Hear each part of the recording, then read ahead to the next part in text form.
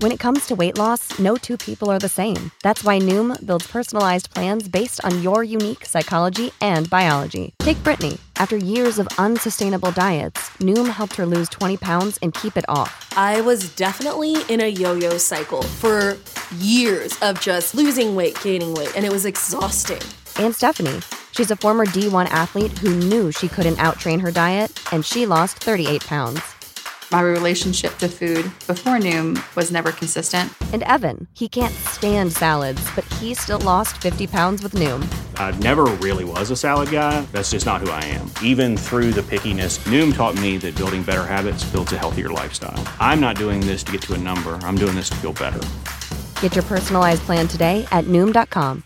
Real Noom users compensated to provide their story. In 4 weeks, the typical Noom user can expect to lose 1 to 2 pounds per week. Individual results may vary.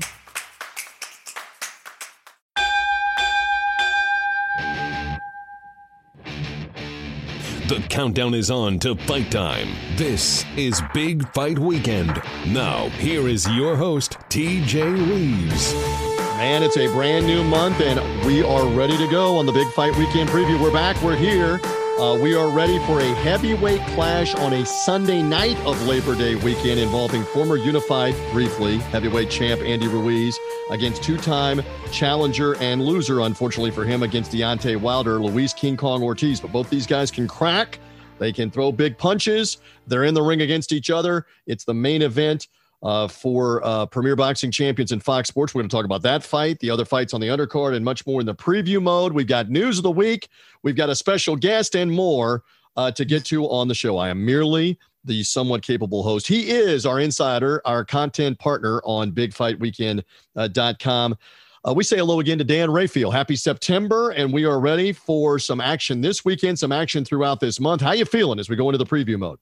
I'm good. I don't love the fact that the fall is here, but at least the good boxing schedule will reconvene for the next few weeks. Yes, so we think, especially in September, building up to a Canelo Triple G fight in a few weeks and some other good action too, September and October to get to. Once again, however you found us, social media link, through Dan's Substack, the Fight Freaks Unite Substack, through the Big Fight Weekend website. Make sure you're following or subscribing. For example, Brother Rayfield knows this.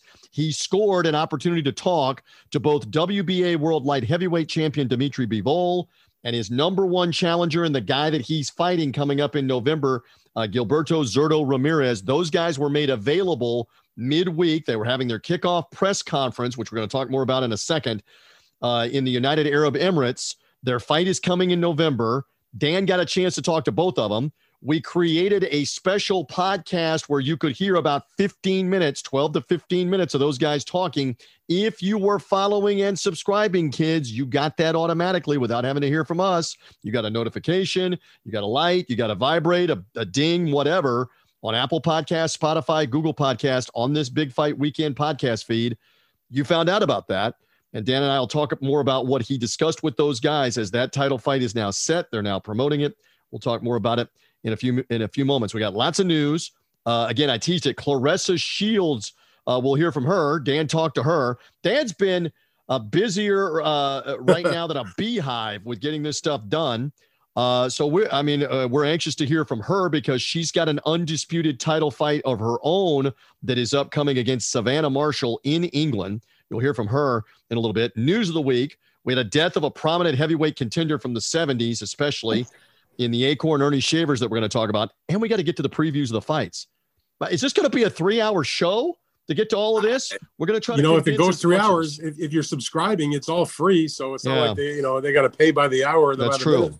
We do not charge for this. Although in some occasions, Raphael wants to charge me for his time for the annoyance here on this. All right, so news of the week. Let's get to some of it. As I mentioned, let's just begin right there. Bivol will defend his WBA 175-pound crown. And it was harder for Zurdo to get to the Middle East. Bivol from Russia to get to the Middle East, I assume, unless he was in the United States. Maybe he was. I don't know. No, he was at home, and he was actually training in Kyrgyzstan. There we go. Where he was born. They both made their way to the UAE, to Abu Dhabi, for this kickoff press conference. All right, so they've gotten things underway. and you got a chance to talk to them. Again, it's the previous thing on this podcast feed if you want to hear all the answers. But Dan, just give me an overall thought because you saw them on the video Zoom. You saw their body language, etc. What did you think of champion Bivol and number one contender Zurdo? I mean, they were not together. They were in separate, they did, Dimitri was in one room with his manager, Vadim Kornilov, and I guess a few other folks, one of the people from DAZN that was there helping out in terms of the PR. And then after they were done, they went to a different room where they had Zurdo Ramirez and Eric Gomez, the president of Golden Boy Promotions. His promoter was there. Both guys were, listen, one thing about Dimitri Bivol and Zurdo Ramirez is that as top fighters go, they're pretty chill guys. They're pleasant people to deal with. They're not, they don't big time you. They don't have a scowl on their face. I find them to be very humble, nice kind of guys. And that's how they speak. You don't hear them say bad things about their opponents or, say bad things or, I know it's Zurdo, for example, has a history of his problems when he was a kid, getting in trouble and that sort of stuff. But as an adult and now as a prize fighter, he's not a troublemaker. I mean, they come to their fights in shape and they come to just win the fight. There's not a lot of nonsense. And that's how they come across when they speak. Both guys are excited for the fight. Both guys view it as a challenge. They were respectful to the other guy. I did question Zurdo about the notion that because it took so much for his team to get Bivol to sign on the dotted line because they were looking to do other fights and, we're kind of not really seemingly interested in the fight. One of my questions to him, and they can listen to it, was, do you feel like he wants to fight you or he was forced to fight you? And, what he said was sort of interesting, but we had the two fighters were well-spoken in what they had to say. They both obviously expect to win the fight. And I just tell you one thing, TJ, I know it may not be the hyped up kind of matchup of a Golovkin and Canelo or, a big heavyweight championship fight or something along those lines, or even the prospect, let's say, of a Crawford and a Spence down the road in the fall. But as the fall schedule is put together, I must tell you that just from a fan point of view, I'm totally pumped up for this fight. I think it's going to be maybe not. I'm not saying it's going to be like Gatti Ward in terms of action, but at a high level between top guys in their division who are very talented, who can punch, who are good boxers, who have good resumes. Who are in their prime. They're both 31 years old. Neither guy can be viewed as, this guy's, over the hill in terms of being not what he once was. They're both at their best in my mind. And it's going to be a dynamite fight, I think. Really good. I mean, it's in an exotic location for your average world title fight. Abu Dhabi's never hosted a world title fight, to my knowledge. Zurdo spoke about that in the press conference a little bit. Just a great fight. And by the way, Matchroom Boxing announced some of the undercard fights. One of them is Joe Cordinia against Rakhimov. For his 130-pound title. That's a pretty good fight also. And there's a women's title fight on there. So they're putting together a good show, and the main event is obviously tremendous. Jessica McCaskill is in that women's. Oh, yeah, she's dropping fight. down. Yeah. She's the undisputed women's welterweight champion, and she's going down to challenge the two-belt champion, Chantel Cameron, for her two titles. So if you're a women's boxing fan, I mean, actually, it doesn't have to be women. I mean, that's just a good matchup for boxing. Those are both talented women. McCaskill, she's been a hell of a fighter for a while, and the other woman, she's unified titles and she's been doing damage. So that's a good matchup also if you're into that too. So a good card, and by the way, not pay-per-view, regular old DAZN. So I mean, it's all good. We love all of that. And again, great job with those conversations. They can go back and hear those. I love Bivol does very well with answering in English. He gave you a couple of eloquent answers, and he even joked when you were talking about Zurdo and Canelo and Mexicans. He even joked back with you, well, they are both Mexican, but that's about it. Something to that effect, because the question was, they're different. Right, because they're so different. He's coming off the Canelo fight going into a Bivol fight.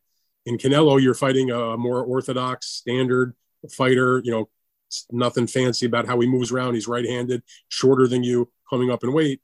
And in Zurdo, you're fighting a much taller guy who's a southpaw, who has come up from 168, but has been at 175, knocking guys out for the last couple of years.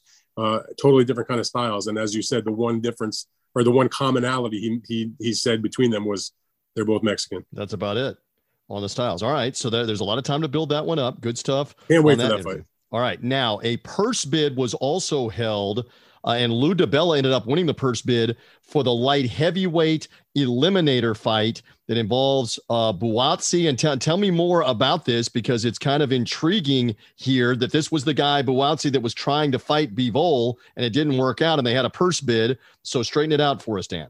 Right. So Buatsi and Bivol are both with Matchroom Boxing. And after the Canelo victory and Canelo opting to take on the Triple G third fight, the idea was that the WBA would order the mandatory between Zurdo and Bivol. But Eddie Hearn, on behalf of Buatsi and his own company, went to the WBA and tried to get an exception so Bivol could instead fight Buatsi, who's an up-and-coming contender, undefeated, was an Olympian, top, rising contender in the weight class. They slapped him down and said, no, they ordered the mandatory. So he's now fighting Bivol. And so Buatsi goes from the prospect of fighting for the title against Bivol on a big Matchroom card. But they ordered him instead to fight an IBF eliminator against the former champion, Jean Pascal from Canada. Obviously a much older fighter. Most people would say past his prime, although still fighting at a pretty good level. If you watched his last win against Men Fanlong, he did a good job in that fight, and it was a highly entertaining fight. But anyway, so they had the purse bid for this eliminator. Pascal, by the way, one fight removed from a lengthy suspension for multiple PED failures. A story that I broke that caused him to get very mad at me and curse me out a few times. But that's a different story for a different day. Anyway, DiBella won the purse. As if it is your fault that he took enough PEDs to fail 5 drug tests. It's your fault that you reported it. I mean, give me a break. Go on. He failed several drug tests. I don't remember who's in the lead, if it's either him or Gerald Miller, but they're close. Right. In any event, Lou DiBella, who is now working with, who this was not known beforehand, but he has been friendly with Pascal and Pascal's manager for a number of years. And they came to Lou and asked him to help them out with this purse bid because he didn't have a promoter. And Lou bid a number he felt he could live with and work a deal out that would make sense. So he bid $975,000. And the only other bidder was Buatsi's promoter, which was Eddie Hearn, who bid $875,000. And it was kind of a surprise that Eddie would lose that purse bid. And the reason is because, number one, on the split, it's 60-40 in Buatsi's favor. So he had 10% more of the money to play with. And number two, Buatsi is the younger up-and-coming guy with the big future, the undefeated fighter who DAZN has been backing with Eddie, obviously, and fighting main events and has become a bit of a draw in London, etc. And they lost by $100,000. And now Buatsi, who's been a stalwart of DAZN since Eddie moved his whole group over there in terms of Britain as well as the United States and mostly around the rest of the world, to get this eliminator. It's not like it's a long-term thing, but he's going to have to cross the street, so to speak, and probably fight on BT Sport in the UK, which is a DAZN rival, which is where DiBella is working out a deal with Frank Warren, who has an exclusive with BT Sport. So that makes it intriguing. And it's just in terms of the fight itself, it's a crossroads fight. You got the young up-and-coming undefeated Olympic medal winner, who everybody thinks is a chance to become a champion in the future, taking on the old warhorse and Pascal, who's had ups, who's had downs, who's been in some tremendous fights and has another opportunity to land a title shot. So that's a pretty good fight. Good enough. And again, Buatsi would love a chance at Bivol somewhere down the road. He's got to win if that is the case. That was not the only purse bid. There was another purse bid for the WBC vacant 140-pound title. And it led me to the question, who in the world is Marv Nation? And of course, Dan Rayfield's our insider. You would know this. It was surprising. They had the highest bid. Give us the details real quick. So Marv Nation Promotions won the purse bid for this vacant title fight. Remember, this is the title that Josh Taylor vacated. So they put together, Zepeda was supposed to fight Jose Ramirez. Ramirez said, no, I can't fight this fall. I'm getting married. I'm planning my wedding. So he withdrew from the position. And the next guy in line was Regis Prograis, who was dying for another title shot. So the match is Jose Zepeda against Regis Prograis, which, by the way, is a hell of a fight. That's two legit top 5 guys in the weight class and been in some exciting fights. And it's a really good fight. So it goes up for a purse bid. And the expected bidders bid, which is Probellum, which is the promoter for Regis Prograis, they bid like $1,060,000. You have the promoter for Zepeda, Zanfer Promotions, bids slightly over $1 million, like $1,005,000 or $1,004,500, something like that. Then surprisingly, you have PBC/TGB. They don't work with either fighter, but they've worked with Prograis in the past. Right. And I think they just saw a good opportunity to buy a good fight at a right price, maybe give it to Showtime, etc. Where Regis Prograis started off in terms of being a TV fighter. So they bid a little bit higher, $1,260,000 and change. So now you've got the 3 bidders, all with experience, about 20% apart in terms of what their bid is. And then you have Marv Nation Promotions, which is a Southern California concert and boxing promoter. They got into the business as a concert promoter, and now they do regular club shows in Southern California, but never been involved in a world championship fight at this level. They've done maybe a couple of, they're involved in a women's world title fight that's taking place in Costa Rica that Golden Boy's involved in. But in terms of doing like major shows, they've never done, I would say in the United States, they've never done a show where the show was $100,000 show. They bid $2.4 million on the main event on this one match. So they basically doubled what the second place bidder was. And so, and I wish Marv Nation all the best. I don't know them. I have nothing bad to say about them at all whatsoever. But you just look at that kind of bidding and you know they're in experience and you just think Triller 2.0. Yeah. I hope that's not the case. And that these guys can get the money and do the fight. Especially when you said Southern California company, background in music, it's almost like the same thing, like a replay. And the other thing that's important here in all of that you said, they don't really have a television dance partner to help them make the money back, right? Isn't that key?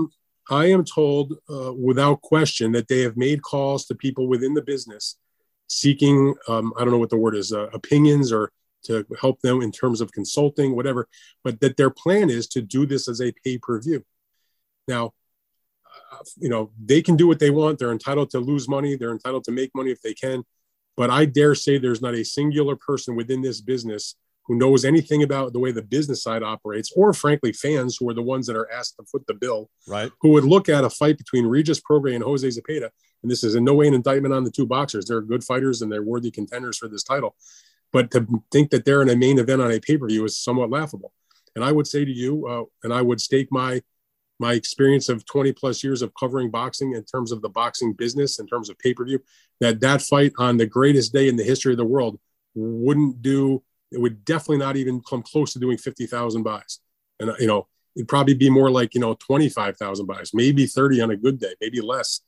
And if you do the math and then you put them in an arena, Marv Nation, which is run by a man named Marv Rodriguez, said that in a statement that was given to me, the fight would take place either in Las Vegas or Atlantic City.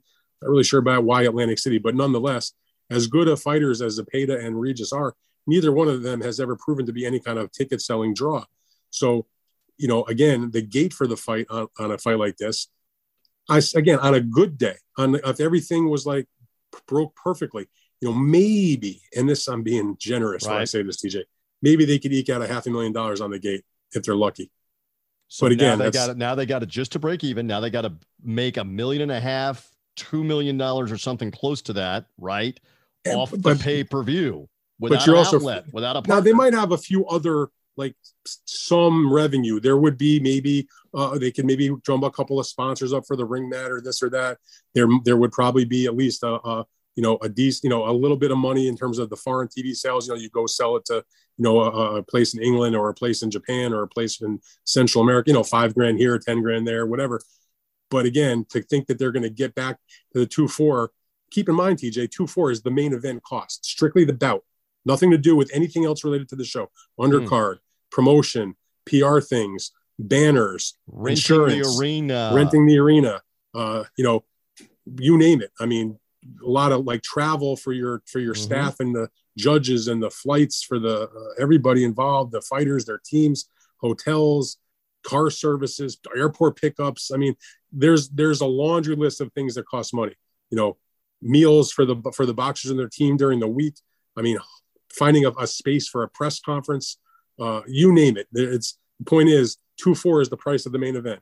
That's got nothing to do with all the other expenses going to running a boxing event. So, as I said, good fight. Good luck to them. They had 10 days after the purse bid to submit the first 10% of that bid, $240,000. That's supposed to go into an escrow account with the WBC. And like I said, good luck to them. I hope the fight happens, but color me skeptical. You are very skeptical. So are we headed? I know you don't want this. Maybe the Marv Nation people are great people, but are we headed for a similar thing with Triller where it's a default situation and it's going to go to one of the others and the second highest bidder was the PBC bid? That is correct. That, I'm not saying probable, but isn't that realistic that they're not going to be able to come up with the money? They're going to realize that, and we're likely headed to the default second bidder.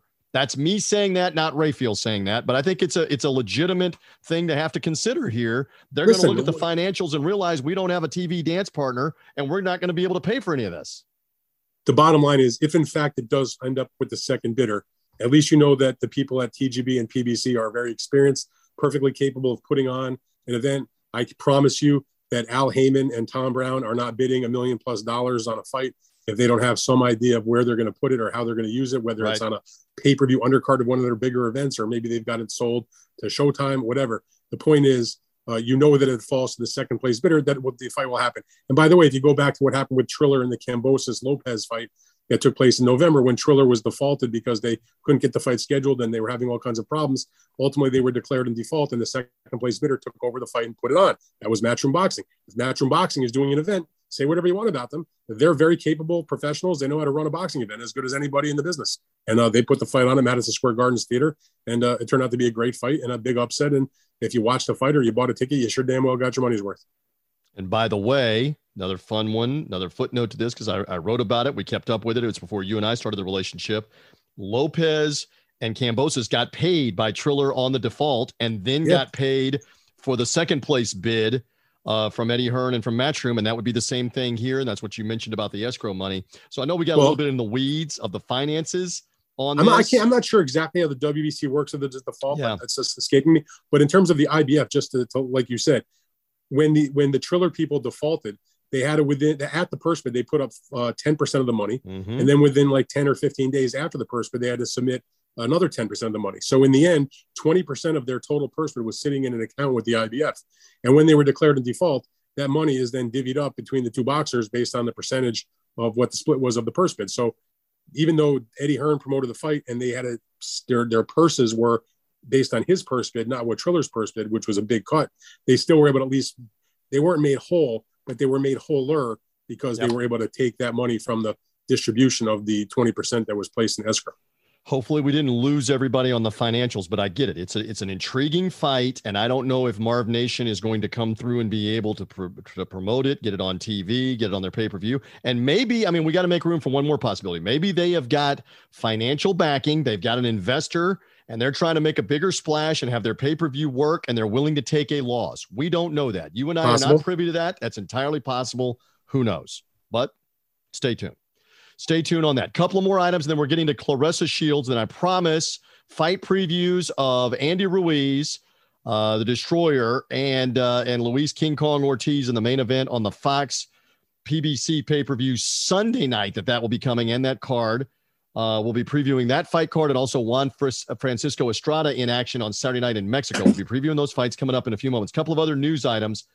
I saw you react to the WBO saying that, hey, Joe Joyce, Joseph Parker is going to be for the interim championship, that you just didn't, and you're shaking your head now. I can see you on video. You're shaking your head. They didn't have to do that. It's an intriguing fight. It's a fight to be the number one contender. The WBO took an extra step earlier this week to say it's going to be for our interim title in the event that the Usyk situation doesn't come in a title defense, or the winner of Usyk and Fury doesn't defend against this winner of this fight. They're calling it the interim championship. Give me a quick 30 to 60 on your issue. I want to know why are we making determinations about things that might happen in the future? I always learned, you deal with what comes to you, what happens, then you assess the situation and you deal with it. They have no idea what's going to happen with Usyk and Fury. And the fact of the matter is, an interim title should be, in my opinion, and is what, like the IBF, I should say, what they use it for. The WBO used to kind of use it for this reason. If a champion is legit injured and is going to be out for a lengthy period of time, rather than stripping that champion, they allow the next available contenders, who theoretically have been waiting their turn, to fight for the interim title. And when the champion comes back, the interim champion then is ordered to face the full champion. And what it also helps is when they do, if it goes to a purse bid, if you're the interim champion, you get a little bump in the percentage of the money that you would be entitled to. And so I look at the WBO situation. And by the way, lest anybody think my ire is only aimed at the WBA, mostly it is. And I have a very fine relationship with the people at the WBO. Paco Valcárcel, I've known for many years. I enjoy Paco's company, and he's a nice guy, and we've had many good times together over these years. We just disagree on this one, respectfully so. You have a champion of the WBO in Alexander Usyk, who just defended the title against Anthony Joshua 2 weeks ago, won a fight, is now, by all accounts, his team is engaged in conversations with the Tyson Fury team to try to make the undisputed fight. So it's not as though he's like not going to fight for a year and he's injured or he's taking a lengthy time off and looking to go on vacation. He's looking to get right back in there within the next, 6 months or so and try to make this big, humongous, undisputed fight. And there is no reason, if you're an active champion, meaning you're going to fight twice within a year for sure, why there should be an interim champion. I mean, no disrespect to Joseph Parker or to Joe Joyce, two good quality heavyweights, but I don't feel like they're being aggrieved by fighting an eliminator to get the opportunity to fight for the title. They'll get their turn. What is the hurry? They should not be fighting for an interim title. Devil's advocate would say that Usyk was fighting Joshua in September of 2021. Usyk fights Joshua in the rematch in August of 2022. Fury fight, let's say best case scenario happens January, February, and they even laid this out in what they released. If those guys want to rematch, that would come later in the summer of 2023, just going on the timeline. Stick with me. Don't make fun of me. Don't swat me. Now you would be at about 3 years before a WBO top contender would have a shot at a title fight because of Usyk and Joshua, Usyk and Fury under that hypothetical. So I'm just being the devil's advocate. I'm not saying they needed to do it. I'm just saying that would be their argument, wouldn't it? That their top and if contender that's the case, ain't getting a shot. Go ahead. If they feel like the time frame is being stretched out too long because of what may be happening with Fury and Usyk, who, by the way, may not end up fighting. Right. In which case, Usyk would theoretically either be available to fight the number one contender, or maybe he would retire or whatever, and they could fight for the vacant title. The point I'm making is when you know that the time is being stretched out and there's not going to be a fight, at that point you can order a title, an interim title fight. But you shouldn't be doing it retroactively because maybe there'll be a rematch clause. Maybe their fight's going to get stretched out an extra 6 months. I don't buy that nonsense. You do it when it happens. Joseph Parker against Joe Joyce is an excellent heavyweight fight. And frankly, it's a good elimination fight where the winner should be getting a world championship fight. But I do not believe that the winner of that fight should be declared an interim champion, which is not going to really mean a whole lot anyway, because the true champion is going to be the winner of Fury Usyk if it happens. It's just a matter. This is all this is. This is a way to do a favor for people that have supported the WBO and allow them to promote a fight as a championship fight, when in the reality is it's just a good heavyweight fight that's an eliminator. I mean, a lot of it's PR, and the WBO for their part, listen, at the end of the day, they'll get a higher dollar figure in their sanction fee for having it been a interim championship fight than a elimination fight. They'll get more money off of that, most likely. So just color me a little annoyed or whatever. But to me, an interim title at a moment when the champion is not injured and active is bullshit. And he's calling it as such. One more real quick answer. Jake Paul, Anderson Silva. It's not done. You wrote about this, though. It's out there. October 29th being kicked around, potentially in Phoenix, Arizona.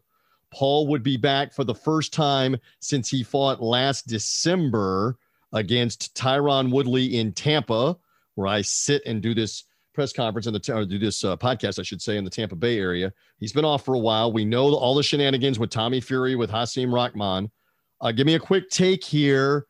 Realistic that this is going to happen from what you're hearing, and October 29th looks like it might be the date, and you think this is no joke here with Silva, right? Listen, Jake Paul has fought no actual boxer, and Anderson Silva is not like a championship level boxer, but compared to the fighters that he's already been into the ring with, Anderson Silva is a boxer. He's 3 wins and 1 loss as a professional boxer. More particularly, first of all, he's a great all-around athlete and combat sports person. And again, it's done mostly in MMA, obviously. And people say, I was just fighting these MMA guys like, Ben Askren and then Tyron Woodley twice and whatever. But Anderson Silva is a different animal altogether. He's like, he's a godlike figure in combat sports, and he's no joke as a boxer. I'm not saying he was going to be, or he is pound for pound, or he's going to be a world champion. Right. But we're talking about a Jake Paul that's never had, it's had 5 professional fights against the caliber of fighters that he's fought. I don't knock him for that. And 1 amateur fight to my knowledge. And here you have an Anderson Silva who has an 8-round decision win not that long ago against Julio Cesar Chavez Jr. Now, you can say whatever you want about Chavez Jr. He's a quitter. He's not in shape. He doesn't give a shit. he's past his prime. All that may very well be true, but the reality is the guy has over 50 professional fights and was a world champion in boxing and has been in the ring with some of the top guys. He fought Canelo Alvarez, he fought Sergio Martinez. He's been in the ring with good opponents in recent, over those years. And Anderson Silva took him apart in an 8-round decision, and that's not easily done. And then, of course, in the fight on the undercard of the Evander Holyfield debacle against Vitor Belfort, again, it was a boxing match against an MMA fighter, Tito Ortiz. He knocked him out in one round. It was pretty horrendous knockout. But again, we're talking about a guy that has ring experience, both in terms of as a professional MMA fighter who was a hell of a striker, and some boxing experience against like a decent level guy in Chavez taking on a Jake Paul. And so again, Anderson may be 46, 47 years old. Listen, I give Jake Paul credit for that. That's no joke. I mean, at the end of the day, it's about selling pay-per-view, and that's a fight that, for me, I mean, I'm not a giant. I mean, people think I love Jake Paul in this. I just don't knock Jake Paul like a lot of people do. I think he's got every right to go and try and make a go of it in this sport as best as he can. So I give him credit for having the stones to fight an Anderson Silva.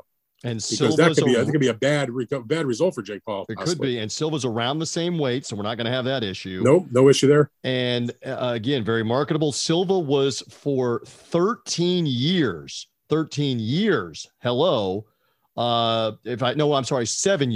For 7 years, he was the longest running UFC world champion they've ever had. 7 consecutive years, and I believe 13 title defenses or 16 title defenses. So that's not a joke in and of itself. He's very well known, and we'll see. We'll see if that fight gets I'll just say one thing more about that. Yeah. If you told me that if you told me that Anderson Silva was going to have an 8-round boxing match against Hasim Rahman Jr. or against Tommy Fury, I tell you right now that Anderson Silva beats both of those guys in a boxing match. Now that's interesting too. All right. There's the Rayfield take on that. And it looks like late October. We'll see about the site. We'll see about an announcement coming up. We do know this. Claressa Shields gets ready to go for undisputed yet again for the same set of titles that she used to have as undisputed middleweight champion. She's fighting Savannah Marshall, not this weekend, but next weekend in England. Dan Rayfield spoke with her earlier, and we're going to play that conversation right now for you. Before we get to all the fight previews of the fights this weekend, here is Claressa Shields. All right, everybody, I'm now going to bring in my guest right now. One of, if not the biggest name in women's boxing, that is none other than Claressa Shields. She's the reigning 3-belt middleweight champion. And check this out. And I know, Claressa, you know your resume, but I'm going to read it for the peeps. You have 3 middleweight championship belts right now. You'll be fighting for the undisputed title, which we're going to talk about. You're the former undisputed junior middleweight champion, the former undisputed middleweight champion, the former unified super middleweight champion, and the 2-time Olympic gold medalist. That's a lot of stuff. And now you're going into this big fight with Savannah Marshall. You guys are going to hook up on September 10th at the O2 Arena in London, on ESPN Plus in the United States, on Sky Sports in the UK. It's the first time that a women's boxing match is going to headline at the O2 Arena, which, for those who don't know, is sort of like the Madison Square Garden of England. It's a very major arena that had a ton of boxing matches there. I've covered fights there, just a classic sort of boxing arena. So I want to start off by welcoming you to do this, and I appreciate it. But I'd like to get your view of being in the first main event in that arena that has hosted so many significant boxing matches, but all men so far.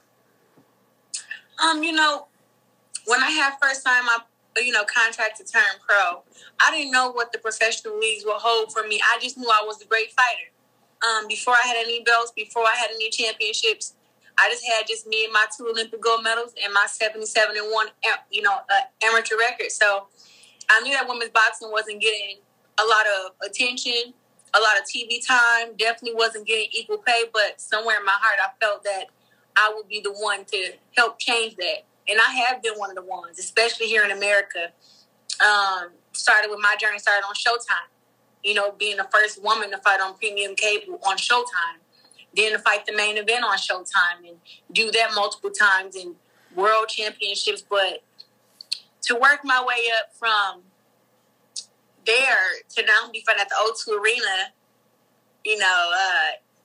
it's a huge accomplishment to me. And I think that, people say, oh, you boast that you're the GOAT, you call yourself the GOAT, but I think everyone else calls me the GWOAT now. It's not just me no more. At first, maybe it was just me because nobody even likes the word GWOAT and they think it sounds weird. But it's kind of like GOAT, but it's just a W in there to let you know it's a woman. But I am recognized as the GWOAT because what other American fighter, what other woman fighter can do what I'm doing?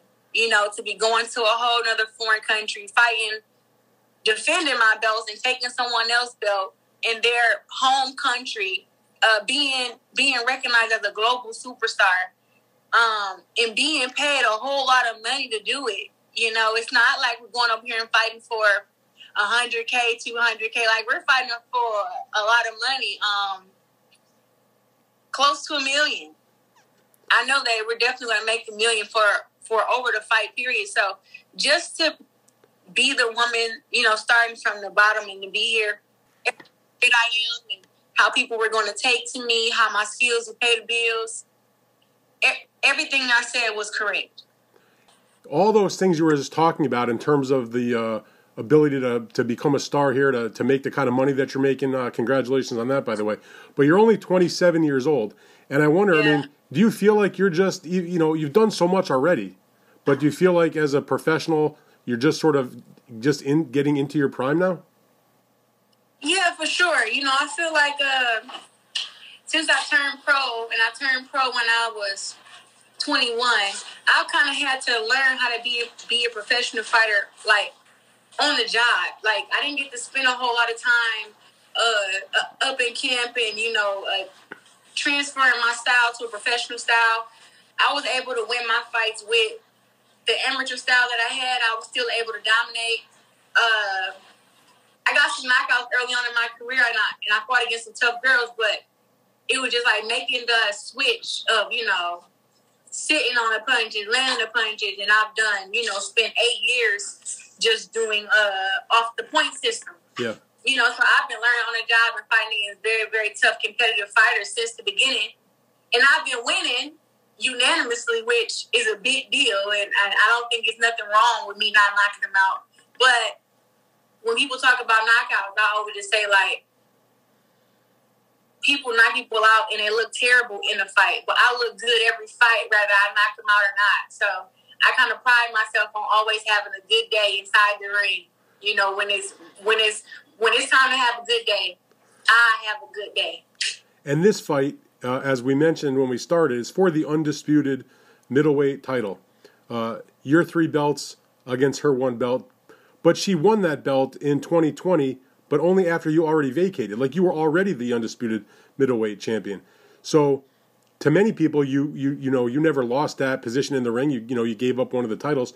Do you kind of feel like going in that she's just holding what's already yours, that like she's borrowed it for the last couple of years while you've been doing other things? Well, see, what happened then was I was fighting for the undisputed championship at 154. Right. And the organization reached out and said that somebody else wanted to fight for the middleweight title, and I wasn't available, right?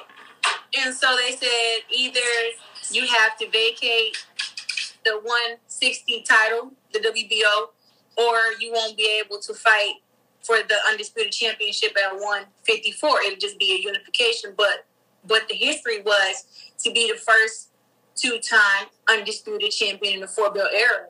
So that's why I gave the belt up. I didn't know who it was who wanted the belt so badly that they couldn't wait till after I fought against Marie-Eve Dicaire, because I gladly would have fought them. To find out it was Savannah Marshall and Eddie Hearn crying about it. So that's why the organization even reached out to me and my team, I think the week of the fight. So we decided to do what was best for the records and the legacy, and to be the only 2-time undisputed champion is definitely legacy. You know, and I told her after that, like, okay, cool, now that you know, fought that you fought for my belt, I'm your mandatory. So to have to wait so long for this fight to come, we could have been fought, because I offered Marshall a fight 2018 when I was a unified champion at 168, and her team refused. So you mentioned before, and anybody that follows you knows, you were 77-1 as an amateur. That one loss was that 14-8 decision to Marshall in an amateur fight. Just briefly, what do you remember about the fight? And is that loss part of the big motivation for you, more so than just the other title belt? Because she talks about that victory over you every time she opens her mouth in an interview, frankly. That's been her whole gimmick the whole time since she turned pro, signed with Mayweather, got dumped by Mayweather Promotions, and then now she's fighting and all of this Caressa Shields. She definitely lived off that one loss, but what I remember is me being the aggressor, especially at the age of 17. Me being the aggressor, me landing shots, me chasing her around the ring, me being held a lot, and me also having to deal with the ref who was definitely biased. And I know that we talk about a whole lot of, cheating and controversy in 2012 or 2016 Olympics, but it wasn't controversy at the Olympics for me. It was controversy at the World Championships because leading up to my fight with Savannah Marshall, I had beat everybody on the point system, 25 points or better. I had never scored anything less than 25 points. And then this particular fight, I literally fought the day before and beat a girl 30 points to, I think, 18 or 12. And then the next day, I fight against Marshall, and I only scored 8 points. And that was very abnormal to me, for one. Did you feel like you were still, did you feel good that day compared to the day before, like your normal self going in to that fight? I definitely have felt like myself. I just didn't have any information about Marshall. Like, we hadn't done, a film study. Nobody had mentioned her to me. Nobody mentioned how tall she was. It was like a whole bunch of just go in there and do what you always do. All right, so is that part of which is more motivating, to get the belt back and be undisputed again, or to avenge that loss that she talks about all the time? It's just to beat any fighter who feel like they can discredit my accomplishments. That's it. I don't really care about the loss in the amateurs because people forget that we were still amateur for years after that. You were also a teenager. Right? You're a kid. Yeah, but we got to think about, I was a teenager. When I lost, I was 17. But I also won the Olympics 3 months later while I was 17. Right. And then I went to the World Championships and won the World Championships twice. She was there. And then we went to the Olympics again. I won gold again. So that's 4 major tournaments that she was there, that I stood gold on the podium.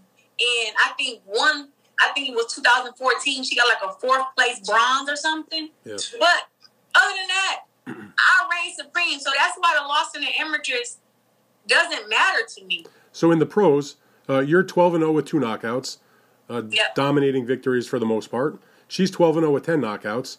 And the thing that she talks about being, in her mind, the difference between you and her is that punching power, because she's shown to have some highlight reel kind of knockouts. You've obviously been more of a superb boxer. What do you think about that? It's criminal over there how they giving these girls 4 days notice, a week's notice to fight against her. And she's had full training camp. She's fought against girls who coming up from 147 and meet her at 160. And she knocking them out, giving them 3 days notice, a week's notice. I mean, we can go look on BoxRec right now. She fought a girl that was 3-55, 11-65. And then when you fighting those kind of opponents on a week's notice or 2 weeks notice, 3 days notice, you supposed to knock those girls out.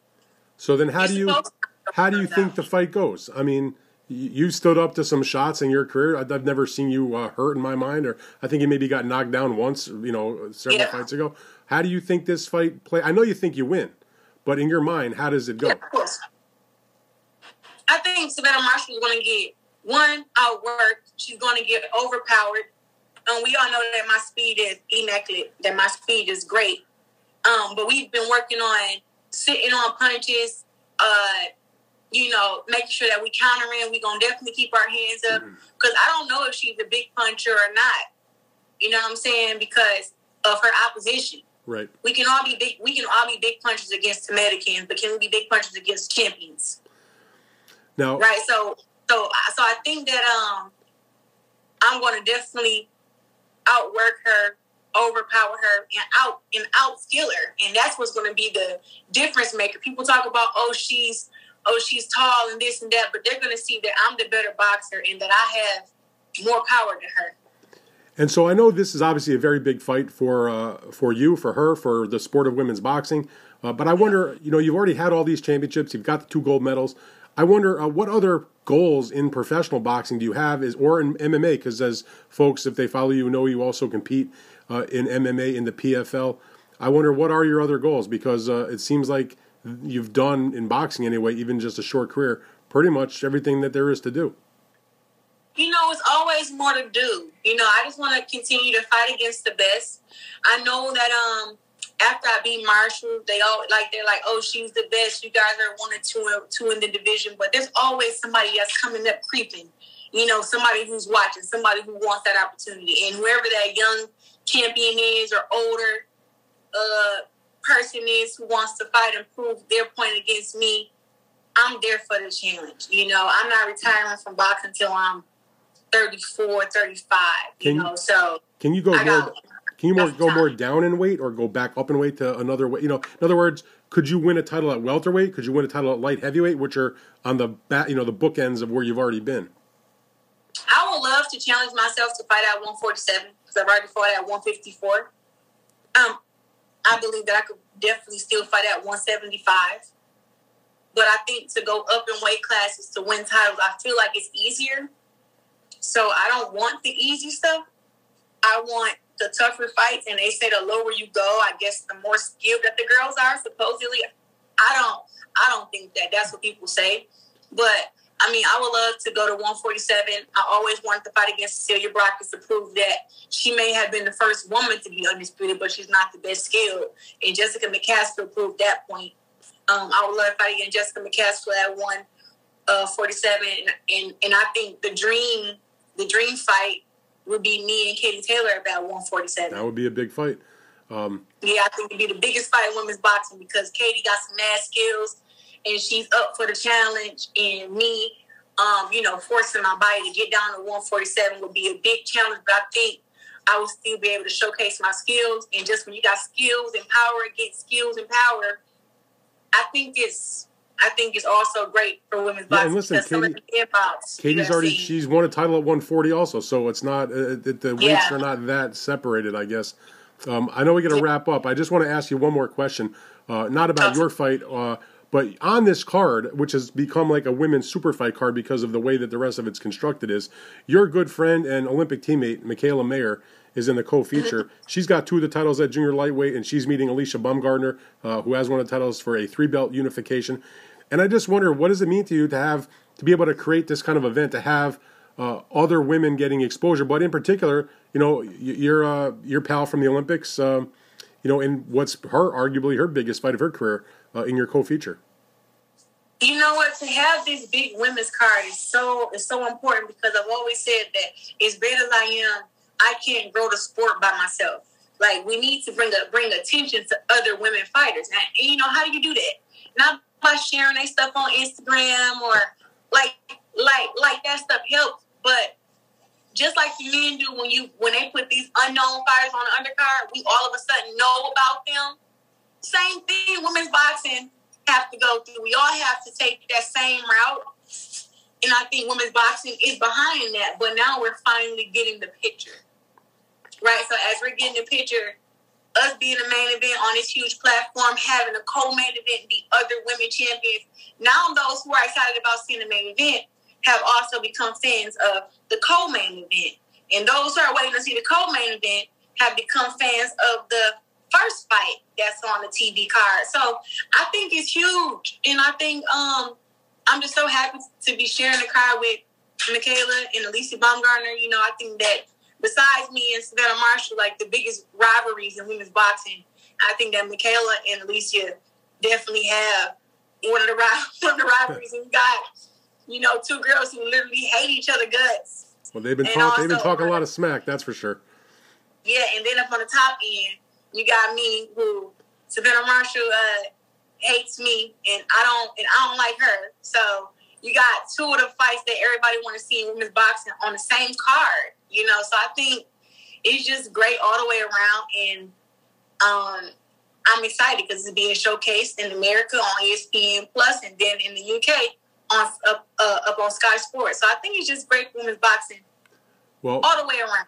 I know I am looking forward to it. September 10th at the O2 Arena. Like you said, ESPN Plus in America, Sky Sports in the UK. Claressa, thank you so much for doing this. I wish you nothing but the best of luck in the fight.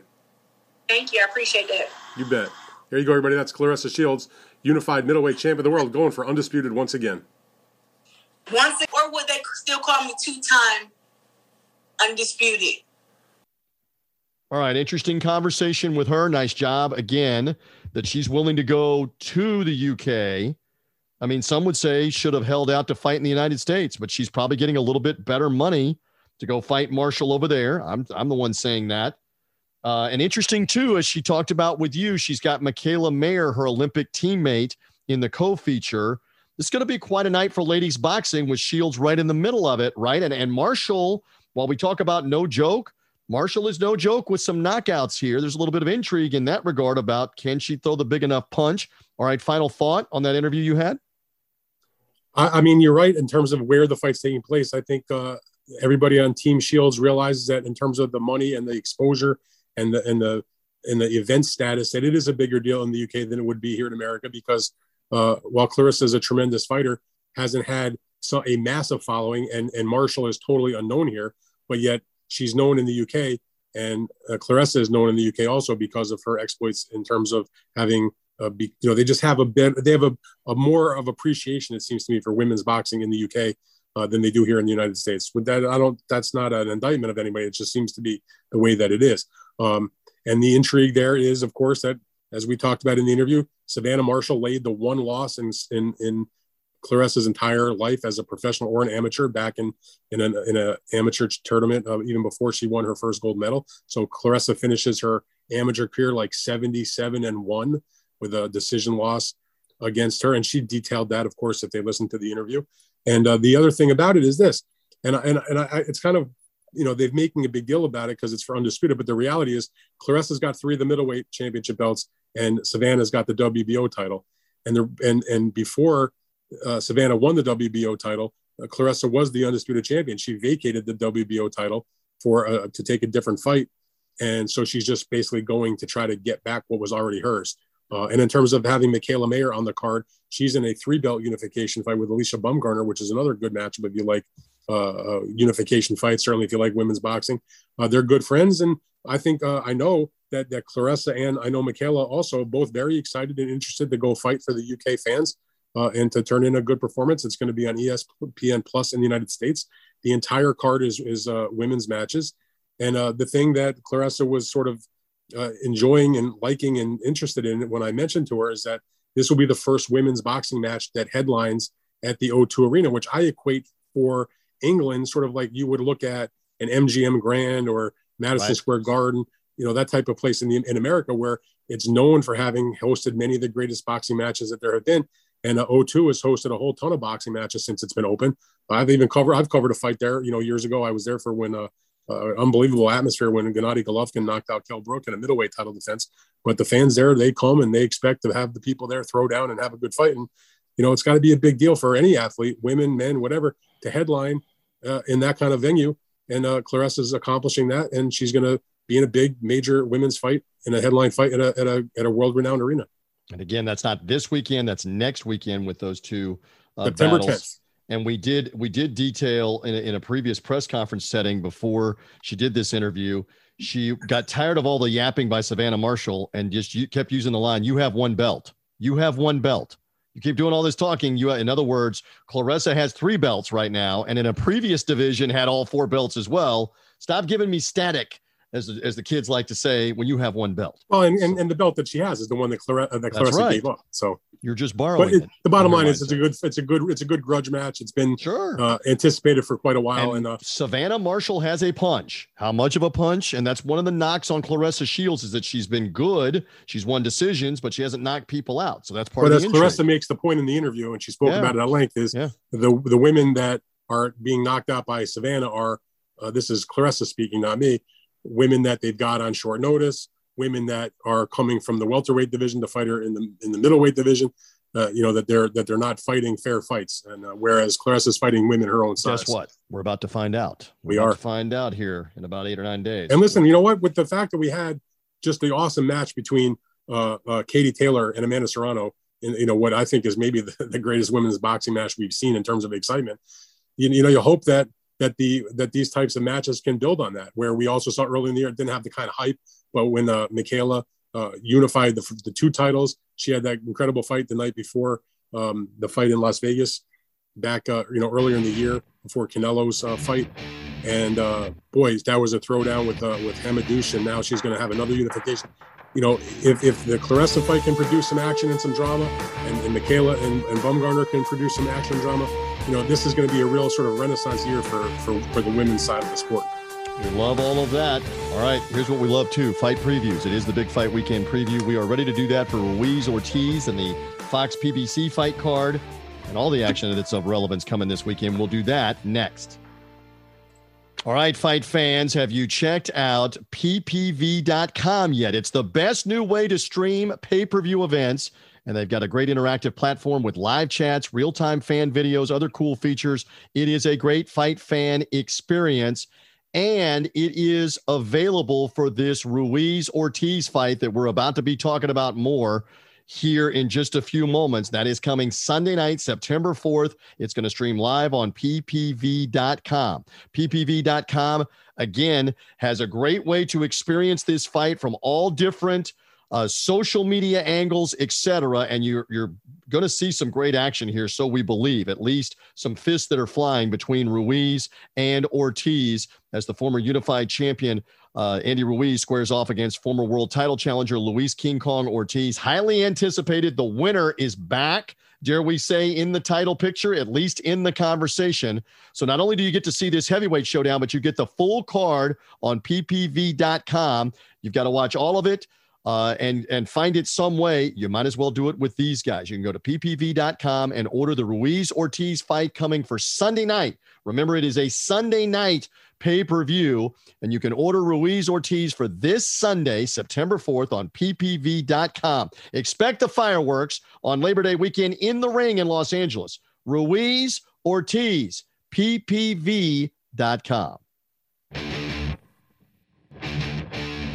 We're back on Big Fight Weekend. Now, here's your host, TJ Reeves. Back in one more time with my man, Dan Rayfield. Keeps me straight. Do I keep him straight? No, he keeps me straight on the Big Fight Weekend Preview Podcast. By the way, when it's all done this weekend off of Labor Day, and it will be peace, it's a holiday weekend, and Ruiz-Ortiz is out Sunday night. I know you want a lot. I know you ask for everything, peeps. Just give us some time to get the recap podcast out. All right. It will be there on Labor Day at some point. It's typically out Monday morning. We'll get it to you on Monday, even though it's a holiday. Just give Rayfield and me time to work Sunday night, Monday, and get you the recap podcast. You'll get that automatically right here on this podcast feed when we are done off the weekend with the fights. Yeah. I've heard they get a ding, a bell, a vibration. A vibrate, something. You get an automatic notification whenever it is. I don't care if it's 3:00 in the morning and the podcast is posted. You're going to get a notification if you're following or subscribing. And I hope they're subscribing and reviewing us also, by the way. Yes, they need to be doing that. Go and leave us a review on Apple Podcasts. Some of you have been doing that recently. Keep doing that. More people will find us. But yes, because the podcast, the recap podcast will be out. We got the preview podcast on Friday, the recap podcast off the weekend. Stick with us on the schedule. And by the way, I'll just say right now, yeah, when the recap podcast comes out on Monday, we're gonna have another good contest for the people that leave us the reviews. You're teasing?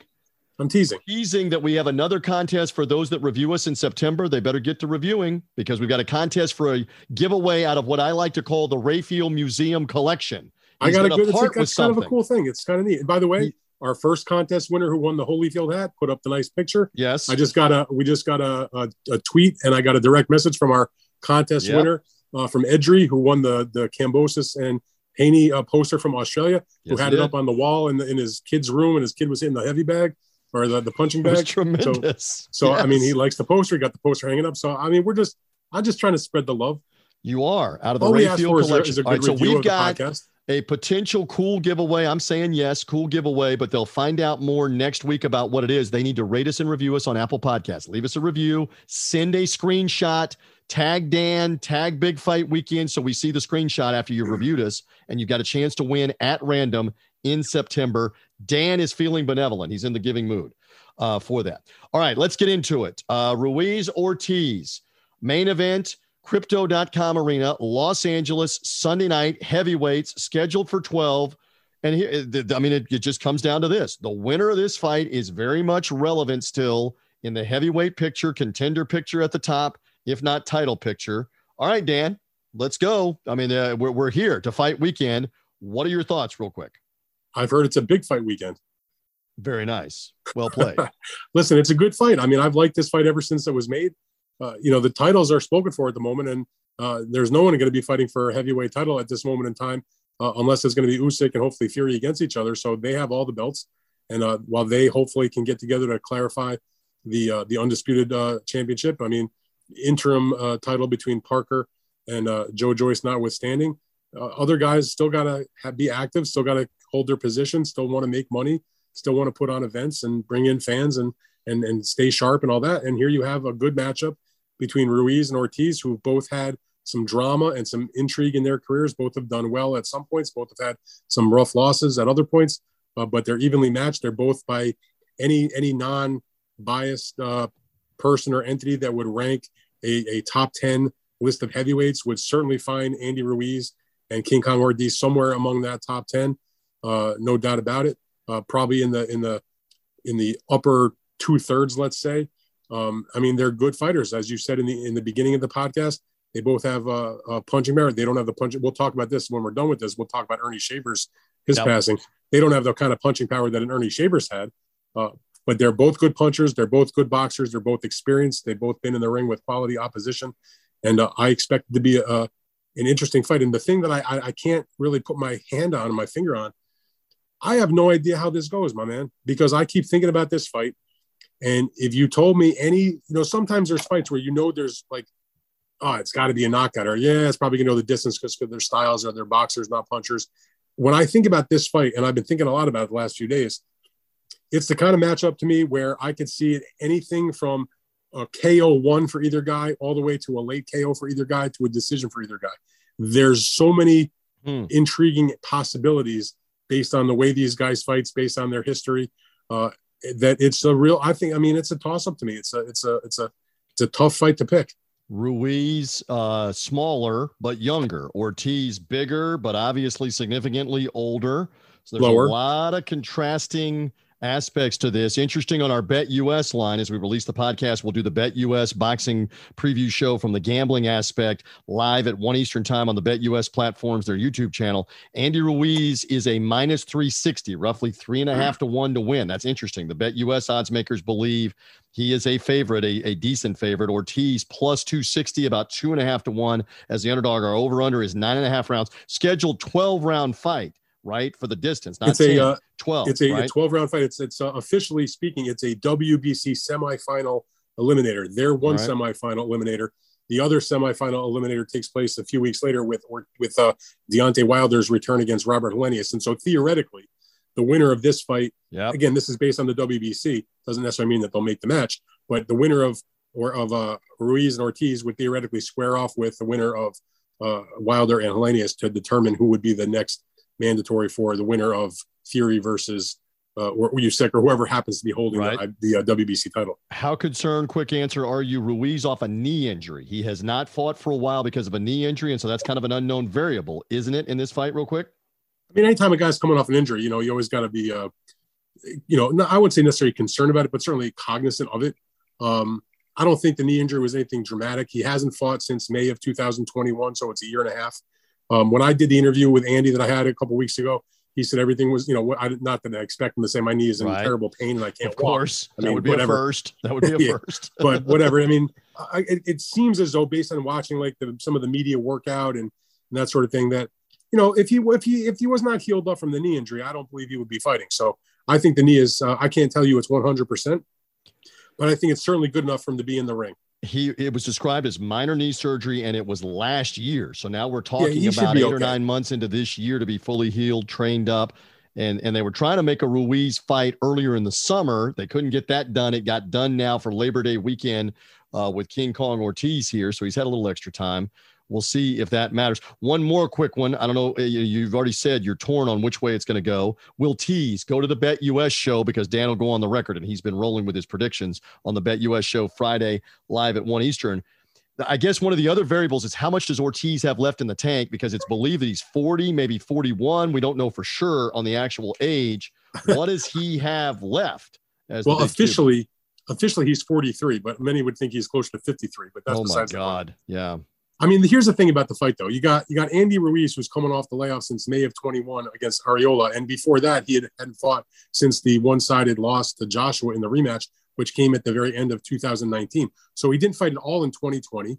He fought only one time in the midway point of 2021, and now here we are in the last lap of 2022, and he's finally back in the ring. So he's had just one fight between the Joshua loss in 2019 and the fight that's coming up on Sunday. So he's been off for quite a while, and knee surgery included in that period of time.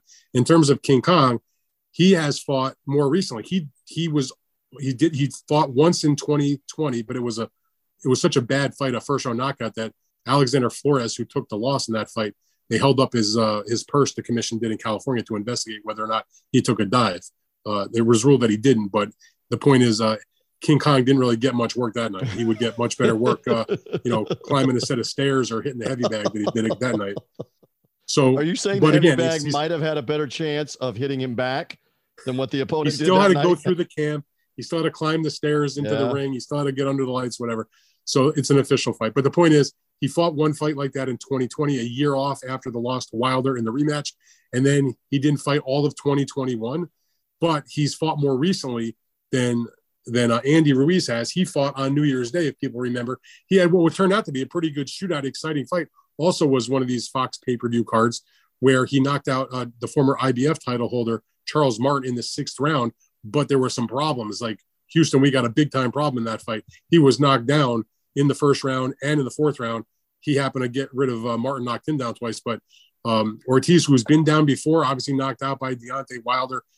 Charles Martin is a pretty good puncher himself, but that gave me pause when I saw him down. So the intrigue here is that he's been down against Wilder, knocked out by Wilder.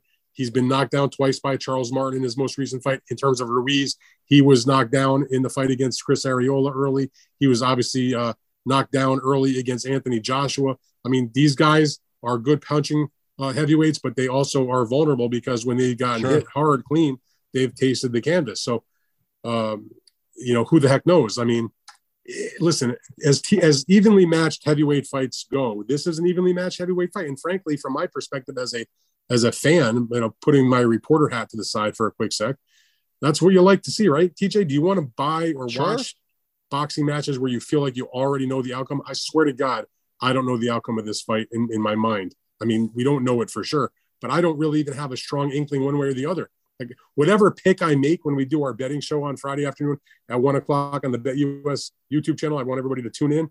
The reality is, as we speak right this minute, as we tape this, I am still not sure of what my official pick will be. Wow. All right. Now I did, in full disclosure, I was part of the Fight app is also one of the broadcast partners for the digital streaming of this fight also. And I was part of the roundtable earlier this week to preview that fight. And we made our picks on that show. And I said to the host of the show, Nick Aldis, the former wrestling star, that I reserve the right to change my mind about 50 times between now and the time the fight happens. So whatever my pick was on that show is not necessarily what I'm going to say on Friday. All right. We'll find out what happens in that main event. Crypto.com Arena, the home of the Lakers, among others, in downtown LA is where it is. And why don't we, while we have a second, we'll get to the rest of that card, say something real quick on the passing of the Acorn, Ernie Shavers. If you're a big-time nostalgic heavyweight boxing fan, he never won a world title, but he was in there with Ali. He scored a lot of knockouts. He got beat some along the way, got in there with Ali in Madison Square Garden in 1977, late in Ali's career, fought Larry Holmes twice, once as a contender and lost to him, and then fought an epic fight in 1979 after Holmes had won the vacant title off of Ken Norton Jr. and had defended it a couple times. He and Shavers bombed each other in a network TV fight with Howard Cosell on the call of Shavers and Holmes on ABC and primetime Wide World of Sports on that fight. So that fight's out there on YouTube. So Ernie Shavers passed away. At the time we're releasing the podcast, we don't know the reasons why. 78 years of age. It's wild and a coincidence that he had just turned 78 on Wednesday, died on Thursday, a day after his birthday. But the Acorn was a contender that fought them all, it seemed like, in the 70s, with the exception of Joe Frazier and George Foreman. And George Foreman even gave a couple famous interviews where he said, there's a reason why I didn't fight the Acorn. I didn't want to get hit by that man. A thought, Dan Rayfield, speaking of heavyweights, on the passing of Ernie Shavers real quick.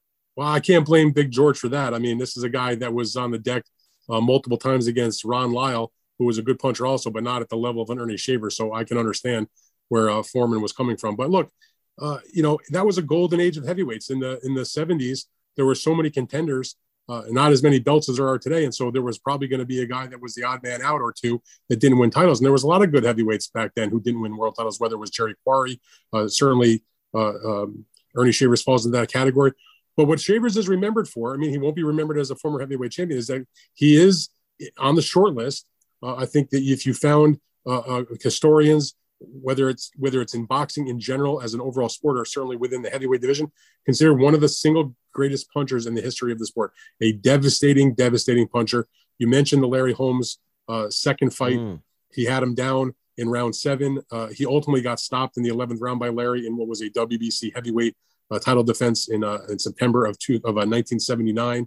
But when Larry went down in that fight, it was the fact that Larry Holmes got up, to me, is literally one of the single most remarkable things in the history of boxing, for him to get off the floor, because Larry had been down before, subsequently was down, but to watch him get off the deck, and I've watched that fight, that knockdown many times, absolutely a miracle. The right hand, I mean, it's on the par like a Deontay Wilder kind of right hand, just a devastating blow. And for him to be able to get off the deck is like a miracle of miracles. And turn it around and stop him. Yeah, he stopped but Shavers was an absolutely sensational puncher. He's got a first round knockout against Kenny Norton. He's obviously, like you said, he fought Larry Holmes 2 times, but he fought other guys too, whether it was, other contenders like Tex Cobb. And if you look down the record, he did have the fight with Ali, who won a 15-round decision with him. Jimmy Young and Jimmy Ellis, 2 Jimmys that were world title challengers themselves, and he knocked both of them out. I mentioned Ron Lyle before about him fighting George Foreman, which is one of the great heavyweight fights of all time. One of the losses that Shavers took was a 6-round knockout against Lyle, who was also a longtime contender in the 70s. But he fought, like you said, Quarry, Ellis, Jimmy Young, he fought everybody. As we say, he could have, as they say, could have been champ. He was within as close as you can come to being the champion and not actually getting it. That's how close he was against Larry Holmes in that fight. Finishes is, people will look at his record and think, well, 74 wins, 14 losses, and 1 draw, 68 by knockout. I'll just say Ernie Shavers. And by the way, after his career was over, he became a popular on like the dinner circuit and the autograph circuit and that sort of stuff, like a very well-liked kind of guy, good, personable with the fans and stuff, had a lot of diehard fans that just because of that punching power. And again, never won the heavyweight title, but will be remembered because he's one of the single greatest punchers who ever walked the face of the earth and put on boxing gloves. And interesting, not unlike George Foreman, became a Christian minister, and even did so over in England.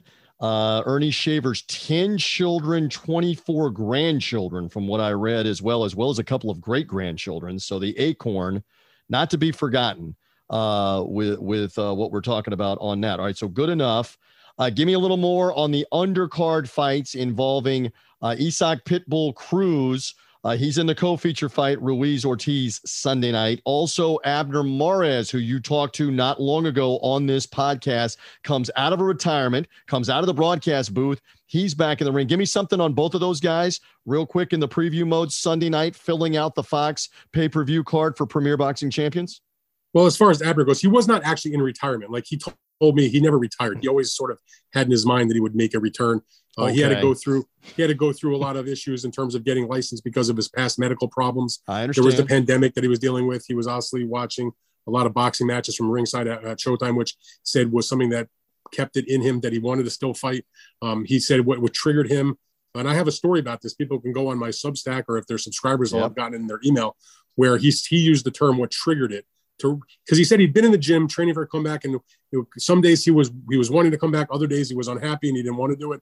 But he was ringside when Gervonta Tank Davis, who he was supposed to fight in 2019, and like a week and a half or so before the fight, he suffered the torn retina and had to withdraw from the fight and didn't end up fighting him. And then, you know, didn't fight again until he's going to fight Sunday night. But he was there as a Showtime analyst calling Gervonta's fight against Mario Barrios when he knocked him out in the late part of that fight, 11th round, if I remember correctly. And that was the moment where he said to me, I was going to fight this guy. And it's not like I want to fight him now, but that's what sort of made me realize I need to get back in the gym.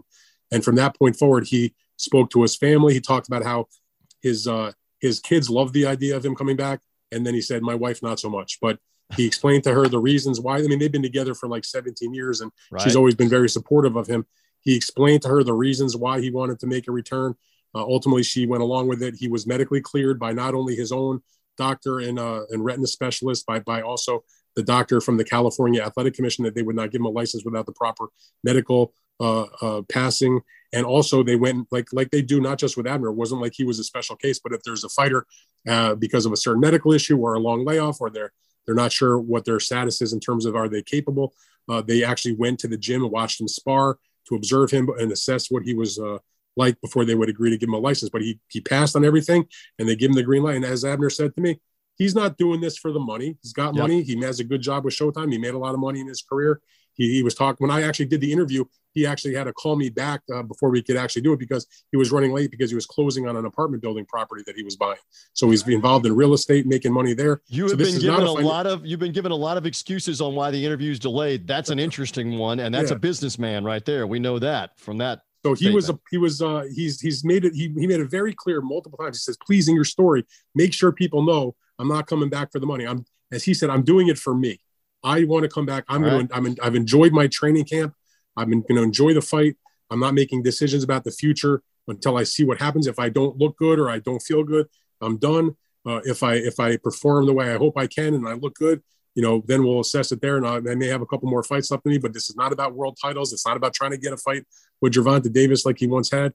It's he wants to, as he said, do it for himself and he's got a lot of fans in Southern California where he's put on a lot of good shows, give them a chance to see him fight again. He would tell me about how no matter what day it was, what day of the week, what time of day, every time he would be out and around in public or leave the house or whatever, everywhere he went, he'd always have people come up to him. When are you coming back, champ? Who are you going to fight, champ? And he was gratified by that. And he's decided to give it one more go. And he's 36 and has had a hell of a career. I don't know if he's going to make the Hall of Fame, but he's certainly got a case. He's a borderline guy in my mind at this moment. But he had a hell of a career. And if he has a couple more left in him, it's not like he's 50. He's 36. He's got the clean bill of health from the commission. I wish him nothing but the best of luck. He's fighting in a lightweight fight, by the way. So he's moving up a little bit against Miguel Flores, who is also a guy that's really been a career-long featherweight. Not a bad fighter, but not an experienced guy. So good luck to him. Abner's always been a first-class kind of guy. And, I look forward to seeing him back in the ring. And you mentioned about the other fight, the co-feature, which is Isaac Cruz against Eduardo Ramirez. We all know Pitbull Cruz, right? I mean, he had that tremendous fight with Gervonta Davis not that long ago, end of last year. There are a lot of people thought that he deserved to win in their December fight. He didn't get the victory, but he made a lot of fans that night, and a lot of people thought he won. He came back in his next fight. I would have liked to see him take the Ryan Garcia fight, which ultimately he turned down for reasons I still don't quite understand. In any event, he absolutely destroyed the remnants of Yuriorkis Gamboa in April on the card in Arlington, Texas. Back, just a destruction of that guy. I mean, Gamboa, he knocked him out in 5 rounds. And Gamboa, whatever you say about him being past his best days, no one ever just utterly destroyed him like that, like Pitbull Cruz. And he's, he's back in action. Going to be there for some kind of world title fight at lightweight. Now, lightweight's a hard division, TJ, to get a title shot in, right? Because it's undisputed right now. But so again, like what's going on in heavyweight, you still got to fight. And so he's taking on Ramirez, who's a capable contender, maybe not at the same level as Cruz, but no joke. Should be a good fight. I expect there to be action. This is a quality matchup in my mind. It's a fight that I'm intrigued to see because, again, it may not have huge stakes in terms of titles or pound for pound, but Cruz always gives his money's worth. And Flores, his opponent, Ramirez, is there to fight and has been in the ring with some good opponents. Just going to be, I think, a good quality throwdown. And then, you got Jose Valenzuela, the outstanding young prospect, fighting a late replacement, De Los Santos, who in my mind is actually a better opponent than Jezreel Corrales, the former title holder that was bounced off the show. Jose Valenzuela and De Los Santos opens up that pay-per-view. Should be a good little fight too. Undefeated Jose Valenzuela scoring a ton of knockouts against De Los Santos, 14-1, who's also a heavy puncher.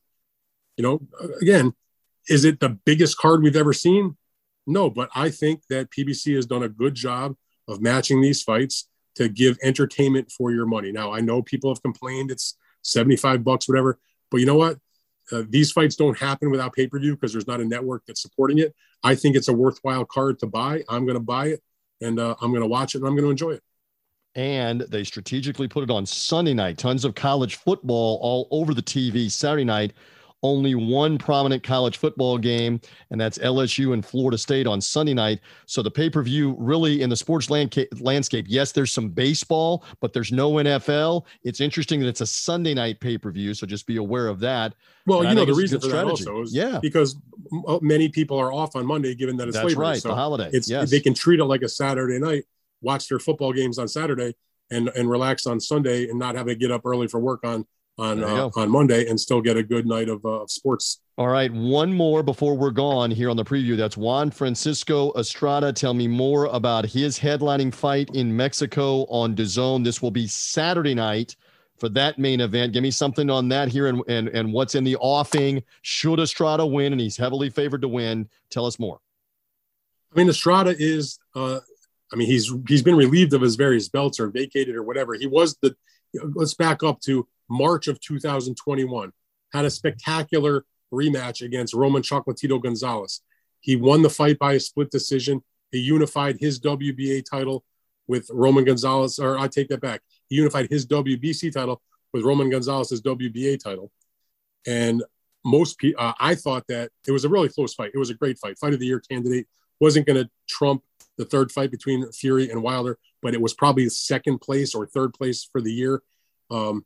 I thought that Roman Gonzalez won the fight very strongly. I've written my opinions about that, but be that as it may, Juan Francisco Estrada is a great fighter, a pound-for-pound level talent, probably a Hall of Famer, but he hasn't fought since then. They were supposed to have a third fight, him and Roman Gonzalez. Twice it was scheduled. One time, I don't remember which the order was, but at one point it was Estrada who got COVID and had to postpone, and then it was Chocolatito that got COVID and had to postpone. I guess it was in the second time they were supposed to have the fight. He pulled out. Gonzalez ended up fighting Julio Cesar Martinez instead and looked great in that fight. But now he's healthy and he's back. And their camps are conversating about having a third fight again between Roman and Estrada. But because he's been off for so long, he wanted to have another fight in between. So the bottom line is, since their fight, he has been stripped of the WBA title because he didn't do the mandatory against their regular title holder, Josh Franco. The WBC he vacated for cockamamie reasons as far as other fights that were taking place. He was given the franchise title. He is the ring champion. The bottom line is he goes into this fight on Saturday. It's a hometown fight in Hermosillo, which he has not fought in for a long time, against a fighter named Argy Cortez, just a good, solid guy, but not a world beater, 23-2-2. He's going to defend the franchise title, whatever that's worth. He'll defend the ring title. But he's the lineal champion at 115 pounds, even if you disagree with the Chocolatito result. And again, he's going to fight this guy, Cortez. That's a 12-rounder Saturday night. And if all goes well for him and he wins and there's no injuries or no issues, he theoretically is going to be fighting the third fight against Roman Gonzalez at the end of this year, probably like December. I guess it's possible they could push it into the early part of next year, but I'm told they're targeting December. We'll see if Cortez can give him a shot, give him a decent fight. The thing about Cortez, I said he's got a couple of losses. You have to go all the way back to 2014 and 2015 in his third and fourth professional fights where he lost by a DQ in the third round in one fight, lost a majority 4-round decision in the other fight. And ever since then, he's only got a couple of technical draws. So not a guy with, a slew of losses. The big problem with his record, if you take a look at it, he really hasn't fought, any top guys, opponents that are like 3-26, maybe a 14-0 guy here or there, but largely unknown, untested kind of opponents. And one would assume that with Estrada coming off of the layoff, fighting at home, everything is set up for him with the Roman Gonzalez trilogy fight sitting there on deck. They're not taking many chances. And it should be, a pretty good victory for Estrada to move on to the next fight. And he's heavily favored at minus 1,600 there to get the win against Cortez. And again, that's in Mexico on Saturday night. DAZN will televise. Man, it has been a jam-packed show. We've had a ton, great insight and analysis. Nice interview from you with Claressa Shields. Ruiz and King Kong Ortiz is the main event Sunday night Fox Premier Boxing Champions pay-per-view. we're looking forward to that. Anything in closing, Dan, before we get out of here? I would just say we got a big weekend ahead. And just so people know also very quickly, besides the Juan Francisco Estrada defending the title at 115 pounds, that card also happens to have 2 other title fights if people care. There's a women's world title fight in the featherweight division between Erica Cruz and Jelena Mrnovic. And you also have the vacant 130-pound title of the IBF between Sivananthi Nanshinga from South Africa taking on Hector. Thank you. Taking on the undefeated Hector Flores, 2 undefeated fighters going for that vacant title. So it's like a sneaky, solid DAZN card that hasn't really gotten a lot of publicity, but it's not competing with other big shows on Saturday because the main show is on Sunday. So I'll be definitely checking out that show on Saturday night on DAZN. We will be writing about it in the preview and recap mode for all these fights this weekend on BigFightWeekend.com. Again, recap podcast off the weekend. Peeps, I again say be patient. It's coming your way Monday on Labor Day when Dan and I are able to get to it and get it out there. Hey, I got a question. Yeah, please. If we're taping on Labor Day, do I get time and a half? It is labor. It is labor if that's the case. We'll get with management. We'll renegotiate your deal. We'll see if you get something similar to what Usyk and Joshua or Usyk and Fury are asking for at this stage. We'll find out. We'll get the peeps a Fight Freaks Unite recap off the weekend when it is all done. For now, though, we are good. You and I do believe. A jam-packed show. Enjoy the weekend. Everybody be safe for Labor Day. And we'll see if this heavyweight fight, a non-title fight, delivers with some fireworks and some knockdowns, if not a knockout. We'll find out if Ruiz and Ortiz deliver on that. Dan, thank you. Good stuff. You bet, TJ. Talk to you later. We always appreciate his insight. And again, check out Dan on his Substack, Fight Freaks Unite, BigFightWeekend.com. And again, one more time, we're on the BetUS Boxing Show, live Friday, 1 Eastern time. Previewing the weekend on their platforms and their YouTube channel. We'll make some picks. Dan will go on the record on Ortiz and Ruiz. I'll do the same thing on that BetUS show that is coming. And again, a Fight Freaks Unite recap off the weekend as well is upcoming. For now, we are good on the Big Fight Weekend preview. Enjoy everything this weekend. For Dan Rayfield, I'm TJ Reeves. Enjoy the fights.